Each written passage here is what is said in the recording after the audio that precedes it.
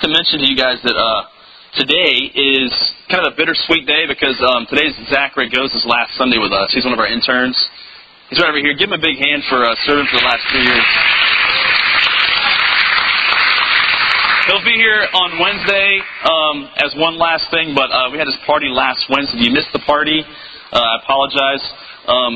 Zach didn't even get any cake at his own party, so that's our bad. Didn't get enough cake for that. But if you weren't here Wednesday, we watched a really powerful video, and I want to talk to you guys quickly about just some ways you can begin feeding yourself spiritually, because we've talked a lot about that during the course of the book of Acts. But we're trying to give you guys resources you can use for your own walk with God. And so one of the ways that we do that is there's a website, the church website at TempleBibleChurch.org. If you want to go to the high school page and then click on downloads, we've basically got the last year and a half for our high school ministry on podcasts, okay? You can also go to your iTunes store and just type in TBC Overflow and subscribe directly through your iPhone or your smartphone. And we do that because we're trying to get just this stuff out there. We're not trying to promote ourselves. We're just trying to promote Jesus and the kingdom of God and just help as best we can. So if you want to catch up on a series we've done in the past or whatever, if we're struggling with doubt, we have a whole series on doubting your faith, that's uploaded on the podcast. We also have a whole series on dating, okay? About a year ago, we posted that, and so it's still on there. You can download that if you'd like to as well. So that's one resource. Another resource is a couple of church websites I would direct you to that I would say are magnificent, powerful, the best ones that I know about that are out there. Two churches. One's Mars Hill Church in Seattle. That's the pastor that you saw on Wednesday night. This past Wednesday, Mark Driscoll is his name. Their church is Mars Hill Church in Seattle.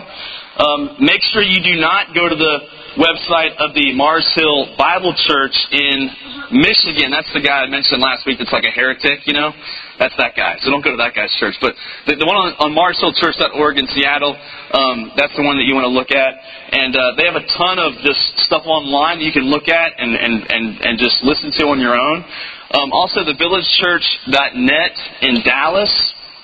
Another amazing pastor, Matt Chandler is his name. And those are two guys that pastor whole churches.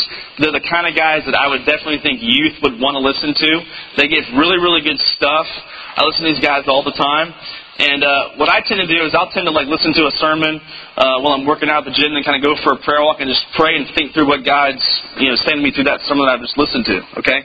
It's a great way to enhance what you're doing in your walk with God, and a great way to feed yourself spiritually beyond just what you're reading in the Bible. Because I know all you guys are reading your Bible every day, right? That's happening, right? Sure it is. But that's our encouragement. Don't just listen to them and that's it. I would say read your Bible and do something like this. You guys spend time in prayer, obviously, as well. So those are some resources for you. We've been looking at the book of Acts, as I mentioned, and we have been in this book for about 2 months now. And we'll be going for, I'm not sure how long, probably a long time. So get ready for that. But if you're new to the Bible at all, the New Testament was written after Christ, Old Testament before Christ. And in the New Testament we've got the 4 Gospels, Matthew, Mark, Luke, and John. And after the Gospels you've got the book of Acts. The Gospels are the story of Jesus. The book of Acts is the story of the church. Basically what happened after Christ left the earth. So that's where we're at in our series, is the book of Acts. Now, let me summarize. We were 2 weeks ago. We looked at the first martyr, the first person that gave up his life for Jesus. His name was Stephen. We looked at Stephen. Now here's what happened after Stephen's death. After Stephen died and gave his life for Jesus, the church was scattered.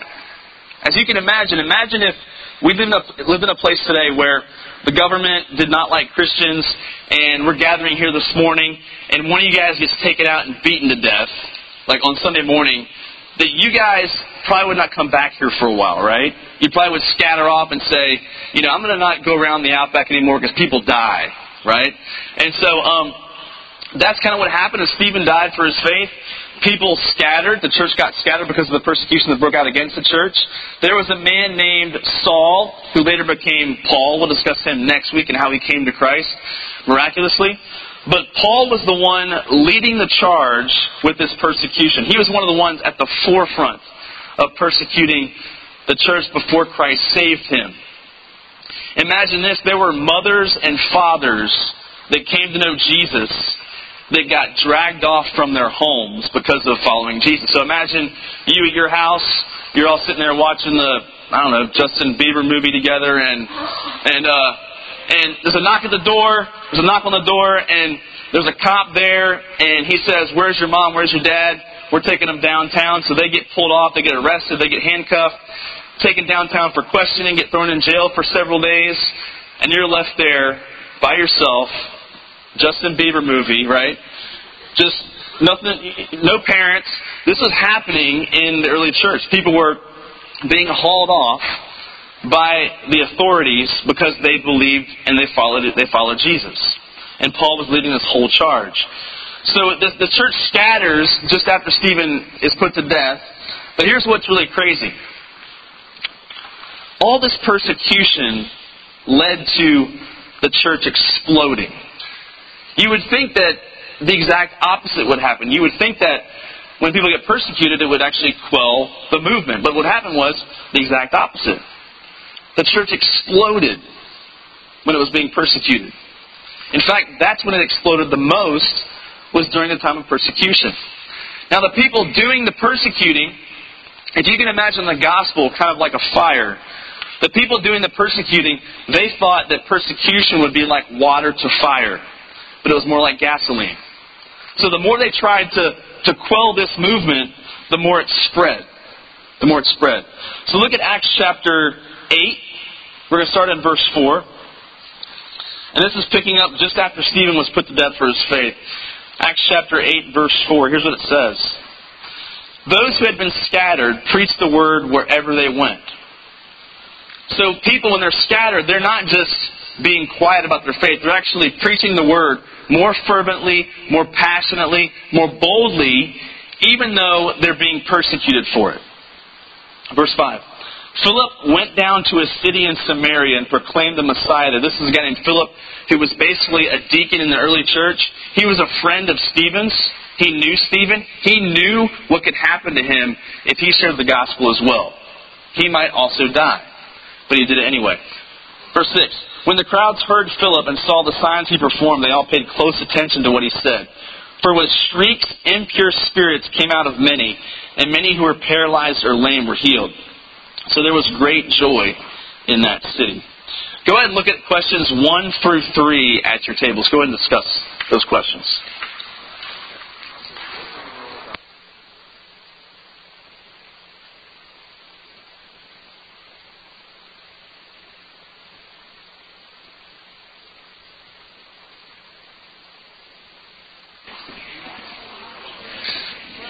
Okay. One of my favorite parts of this passage is in verses 6, where it says, when the crowds heard Philip and saw the signs he performed, they all paid close attention to what he said. So he's doing miracles, he's casting out demons, he's healing lame people, he's healing blind people, and it says the crowd paid attention to what he said, and I'm thinking, well, yeah, because he's doing miracles, right? I mean, it'd be really easy for you guys to pay attention to me if I did miracles up here on the stage. It'd be really, really easy, wouldn't it? And so we see this throughout Scripture, though, that God does not leave us just to blind faith.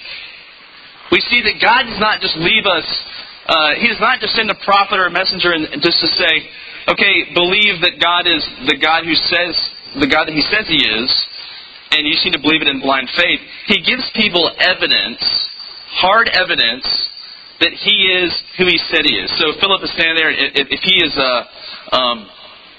preaching the gospel and someone says, okay, we don't believe you, he can say, well, okay, well, watch this. And then, there you go. And they're like, well, I can't argue with that, right? And so it's kind of unfair to an extent, but at the same time, what just happened? I don't like... You're so quick, man. I don't know how you... I need to start paying you money back there or something. You're like a real DJ or something. But what you see throughout Scripture is this theme that God does not leave us just to blind faith. He wants to give us evidence for what is true and what is not true. Now, we see the gospel. The gospel is going to Samaria. Guys, pull my mic down just a little bit. It's kind of got this like lots of S's. When I'm not saying S's, I'm hearing S's. You guys hearing that? It's like a snake or something. It's like kind of freaking me out, you know. So the gospel is going to Samaria. There we go. The gospel is going out to Samaria. Now this is a really big deal because the Jews, they hated Samaritans. If you remember in the Gospels, Jesus talked to a woman at the well who was a Samaritan woman, and she said, "You shouldn't be talking to me for two reasons. I'm a woman, first of all. Secondly, I'm a Samaritan." And so Jews tended to hate Samaritans. Okay? They would walk around Samaria when they had to go north to south or... Did I get that right? North to south. No, this is north to south. North to south or south to north. Whatever. You get the idea. They had to walk around Samaria because they hated Samaritans so much. That was the relation between the Jews and the Samaritans. So Samaria is a dark place spiritually. There's lots of demonic possession in Samaria. Now if you think about what is a place, an actual physical place that you think of when you think of darkness and evil. Okay? I'm referring to like sin and Sin City, Las Vegas. Or if you're an Aggie, you might think of Austin as being the center of all evil in the world, maybe, I don't know. But a place I think of typically, when I think of a place that just seems dark, as far as a city just being dark, I think of New Orleans. I've been there several times, and whenever I'm there, I'm always kind of freaked out by the place because you see voodoo being done, like in the town square. You see like these soothsayers, these magicians, these like weird-looking people that sit out front and say, "I'll come tell your fortune," and so on. It's like right there in the middle of the town square, and you're going, "All right, I get that being like a house somewhere in town, but you're like in the middle. You're like in the middle of the whole place here, you know." There you go. So you see, my first time ever being in New Orleans on Bourbon Street, the place smelled like urine. Not joking at all. It stunk, okay? And so, no offense if you're from this area, by the way, but I'm just saying. And so my first exposure to this city, I just had this weird feeling. I mean, you go into the grocery stores in New Orleans, and there's like the cereal aisle, there's like the milk aisle, and like the liquor aisle, okay? It's like all together. Like here you have a liquor store, you've got grocery store, liquor store. New Orleans you have like the liquor aisle in the grocery store. Okay? And so the place just kind of feels like dark and just depraved spiritually. If you can think of a place that you have felt that in, that's kind of what Samaria was to the people in the story. That was kind of the place where it was seen as dark and depraved and demonic and sort of evil, and we just don't go over there. That's kind of what Samaria was seen as by the Jews. Now, here's what's crazy. The gospel goes to this place, and lots of Samaritans believe. So imagine the place that you see as dark and depraved, whatever that place is, that you go there, share the gospel, and many people come to faith. How freaked out would you be by that? You're like, what? This isn't supposed to happen. This is New Orleans. This is Austin. This is Las Vegas. Like, what's going on here? And so we know it's an act of the Holy Spirit because many people are coming to know Christ in spite of the fact this is seen as a demonic, evil, depraved, and sinful place in Samaria. So the response must have been really surprising to Philip and the people he's with. Now, what we learn from that is sometimes the people that you would least expect are the ones who come to faith in Christ. If you think about someone that you know, a group of people that you know, that you see as just they're totally lost, they're totally gone. I just don't know how God could possibly save them. They seem so anti-God. I'm not quite sure how God could save them. This is kind of what's happening in Samaria in this story. Now, look at verse 9. Here's what it says. Now, for some time, a man named Simon had practiced sorcery in the city and amazed all the people of Samaria. He boasted that he was someone great, and all the people, both high and low, gave him their attention and exclaimed, "This man is rightly called the great power of God." I guess he called himself that. Verse 11. They followed him because he had amazed them for a long time with his sorcery. Now the question is, okay, you think of sorcery, you think of like some like Harry Potter junk or whatever and that sort of thing. But what is sorcery? When it comes to sorcery in the Bible, here's what it's talking about. The words sorcery and magic in the Bible are kind of synonymous. They mean the same thing. Now this is not the kind of magic you're thinking about. This is not any David Blaine or Chris Angel garbage. That's not what they're talking about. This guy's not putting himself like in a clear capsule in the middle of some city square for 24 hours without food and water and all that kind of junk. This guy was doing real magic, so to speak, that was being produced by demonic power. Okay, that's what's happening here with this guy Simon. Sorcery and magic was like the ability to control people and nature by demonic forces. Today you can look at the categories of palm readers, psychics, horoscopes. Here's the thing, guys. Just because something is powerful doesn't mean it's good. Just because something appears to be true or appears to be powerful doesn't mean it's actually good.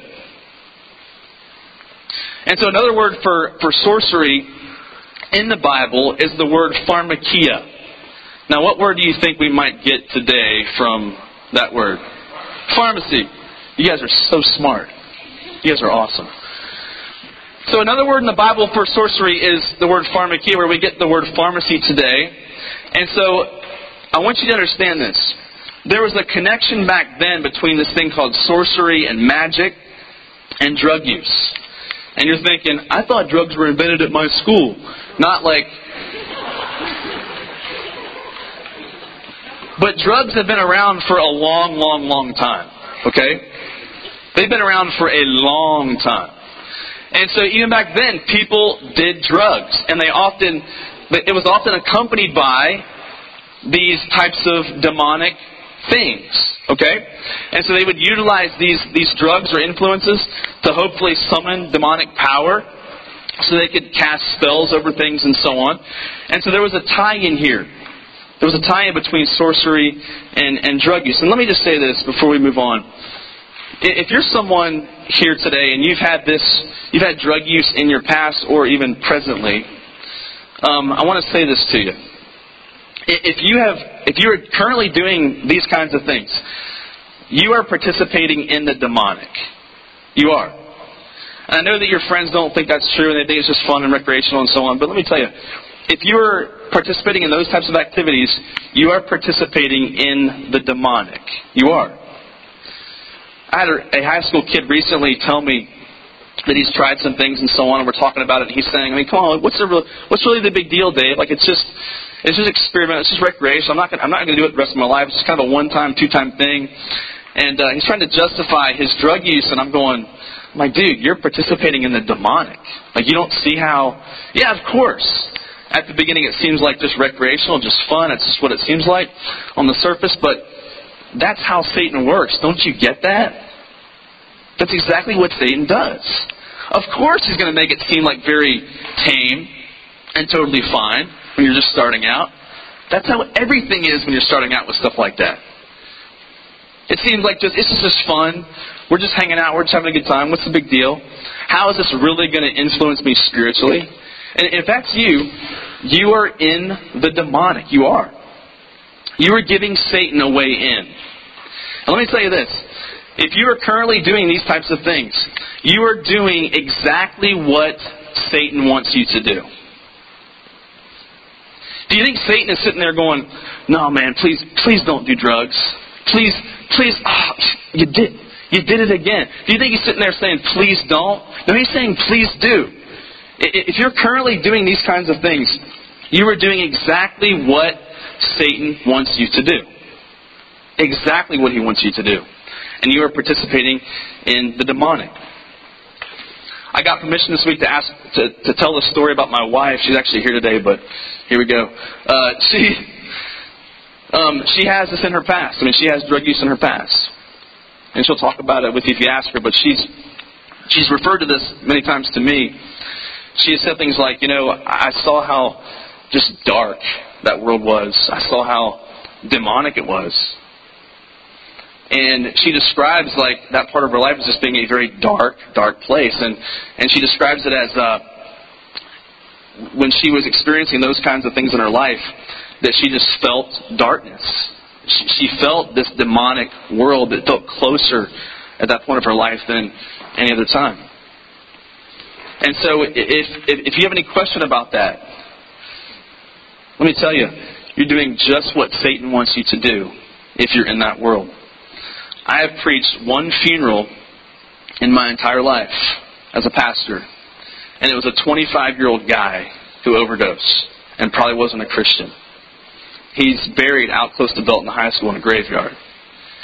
He overdosed.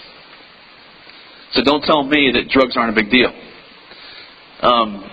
I've talked to people that go to this church in this ministry that have lost parents literally to death because of drugs. So don't tell me it's not a big deal. I have seen many, many TV shows, as you probably have as well, of people and what it's done to families and relationships and individual lives. Don't tell me it's not a big deal. So if you're currently involved in this kind of stuff, I'm telling you, you are involved in the demonic and doing just what Satan wants you to do. With that said, let's read verse 12. Verse 12. But when they believed Philip, as he proclaimed the good news of the kingdom of God, in the name of Jesus Christ, they were baptized, both men and women. Verse 13. Simon himself believed and was baptized, and he followed Philip everywhere, astonished by the great signs and miracles he saw. When the apostles in Jerusalem heard that Samaria had accepted the word of God, they sent Peter and John to Samaria.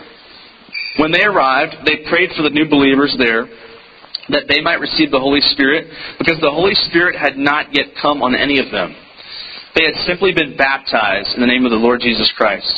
Then Peter and John placed their hands on them, and they received the Holy Spirit. So here's what happened. So everyone's hearing the gospel, they're believing in the gospel, wanting to follow Jesus. This guy Simon, this magician I've talked to you about, it says he believed. He saw miracles, he believed, then he got baptized, according to the text, okay?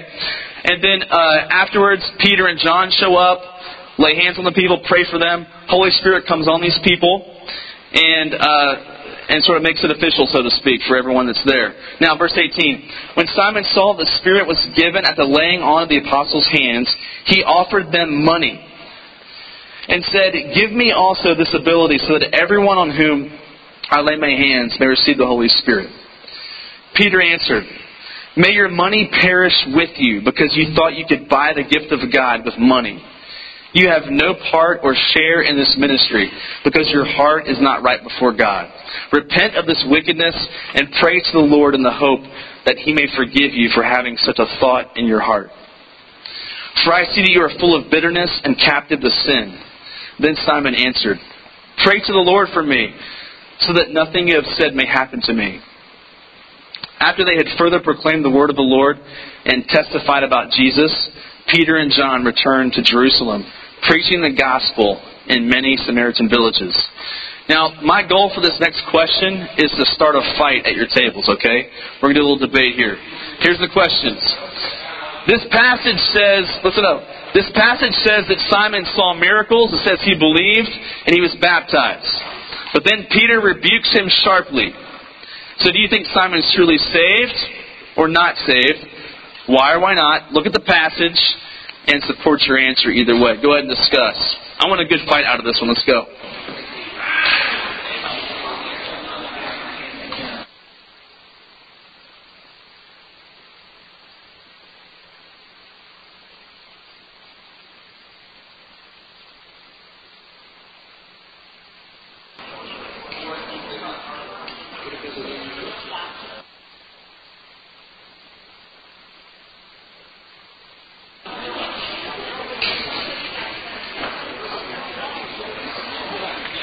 Okay, I want to hear from you guys. Okay, how many in the room would say that he is not saved? Raise your hands. All right. How many in the room would say he is saved? Question was, how many would say he is saved? Let's start with that one first. He is saved. Raise your hand. How many would say he's not saved? Raise your hands. All right, I want to hear from those who said that he is saved. Tell me why you think he is saved. I want to hear some responses. Yes, yes. There was like 5 or 6 people that said he is saved. Tell me why you think he's saved. Yes. Because it says that he believes, and it also says that he has the Holy Spirit in him. Okay. All right. So John is saying that it says he believed, and it also says that he had the Holy Spirit in him as well. Okay. So what are some other observations? Yes. What's that? Love wins. Everybody's a winner. What else? Anybody else want to argue about this? See, now you're all wimpy. Now you're like, no, I have to actually defend myself. Are you serious? All right, okay. Everyone else thinks that he's not saved. So tell me why you think he's not saved. Bueller. Yes. Yes, I pointed to you. My pointer's a little bit off this way today, so yes.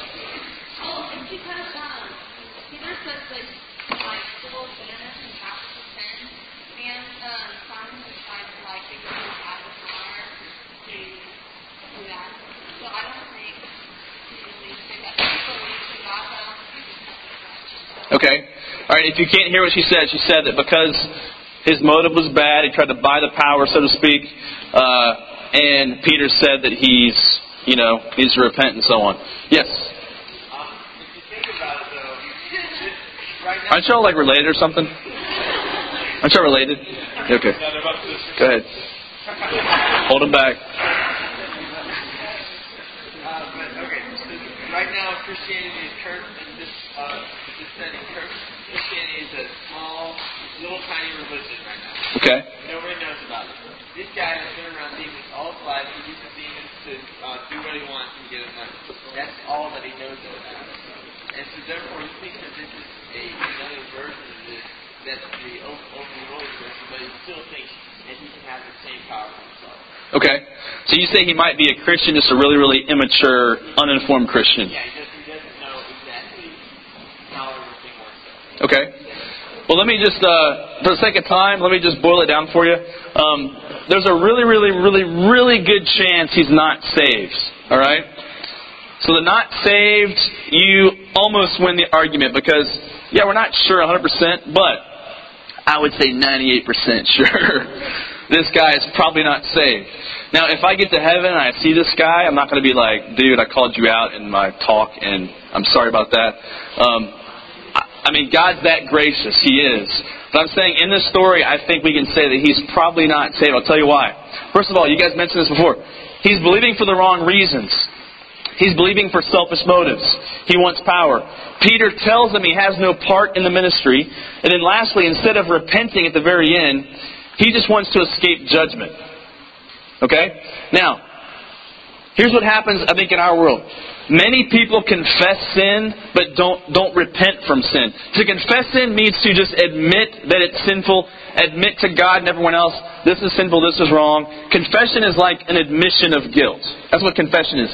Repentance, though, is the next step, I think, in salvation. And that is basically that you turn from sin. Not that you're doing works to earn your salvation. I'm not saying that at all. Don't get me wrong here. I'm saying that someone who really has come to Christ is going to be on some kind of pathway towards Christ-likeness. Now, I'm not saying that you're perfect. I'm not saying that at all. I'm saying that there's got to be some kind of fruit that is you heading towards a more Christ-like life.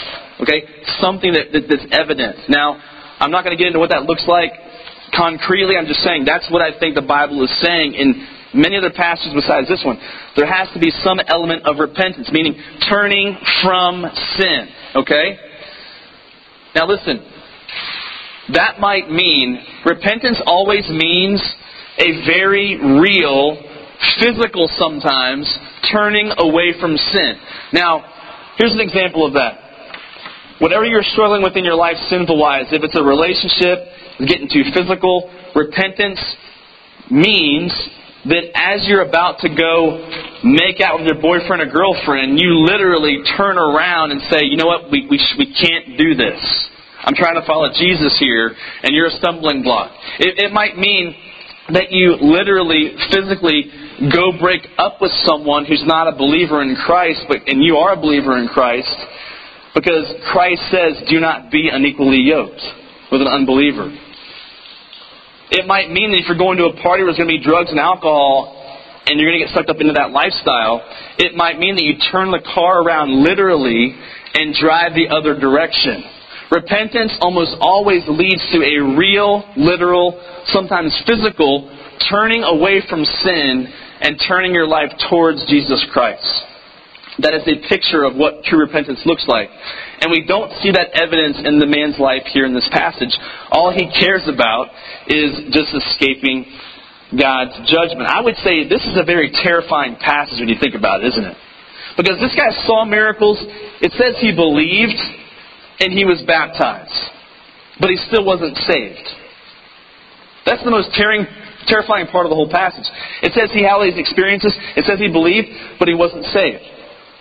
So the question we have to answer is, how do we know if we are really saved?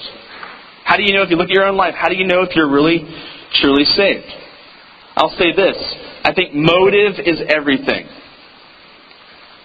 The motive that you came to Christ under, whatever motive you had that was pushing you towards Jesus, motive is everything. If you came to Christ to be accepted by other friends, I'm not sure you're saved. If you came to Christ just to escape judgment, I'm not sure you're saved. If you came to Christ just to get a different group of friends, I'm not sure you're saved. Motive is everything. If you came to Christ because you recognize you're a sinner, separated from God because of your sin, and you recognize that Christ is the only way, the only resolution for your friend, the only payment for your sin, then you're saved. Your faith is put in the right thing. We can oftentimes have a correct intellectual belief, like this guy may have had, but completely wrong motives. And motives reveal everything. Motives reveal what's really taking place inside your own heart. And this is what we see in this guy's life. I think many people come to Christ today just to escape judgment, just like Simon. And here's the reality. If you came to Jesus just to escape hell, and you didn't repent and get on this pathway towards Christ-likeness, I'm not sure you're saved. If you never experienced a time in your life where you recognize your utter sinfulness before God, your utter depravity before God, and recognize that, and you felt this like kick to your gut, recognizing how sinful you are before God. If you never came to that place before God and really repented from your sin, I'm not sure you're a true believer in Christ, a true follower of Christ. And so you've got to ask yourself the question, is your faith just an intellectual belief? Just a belief in the facts? Because even the demons, James tells us, even the demons believe the facts. Even they believe the facts of the gospel. But there's no repentance. That is the test. Is there repentance? What is your motive in coming to Christ? If you're someone who came to Christ just to escape hell, coming to Jesus just to escape hell is like getting married just to escape singleness. Alright? Think about that for just a second. Coming to Christ just to escape hell is like getting married just to escape singleness. Imagine if you get married one day and your husband or wife asks you, so why did you marry me? And you say, well, I was tired of being single. I was tired of fixing my own food. I was tired of doing laundry. I was tired of eating alone, movies alone, felt like a loser all the time, so... And you're available. And you're breathing. So there you go.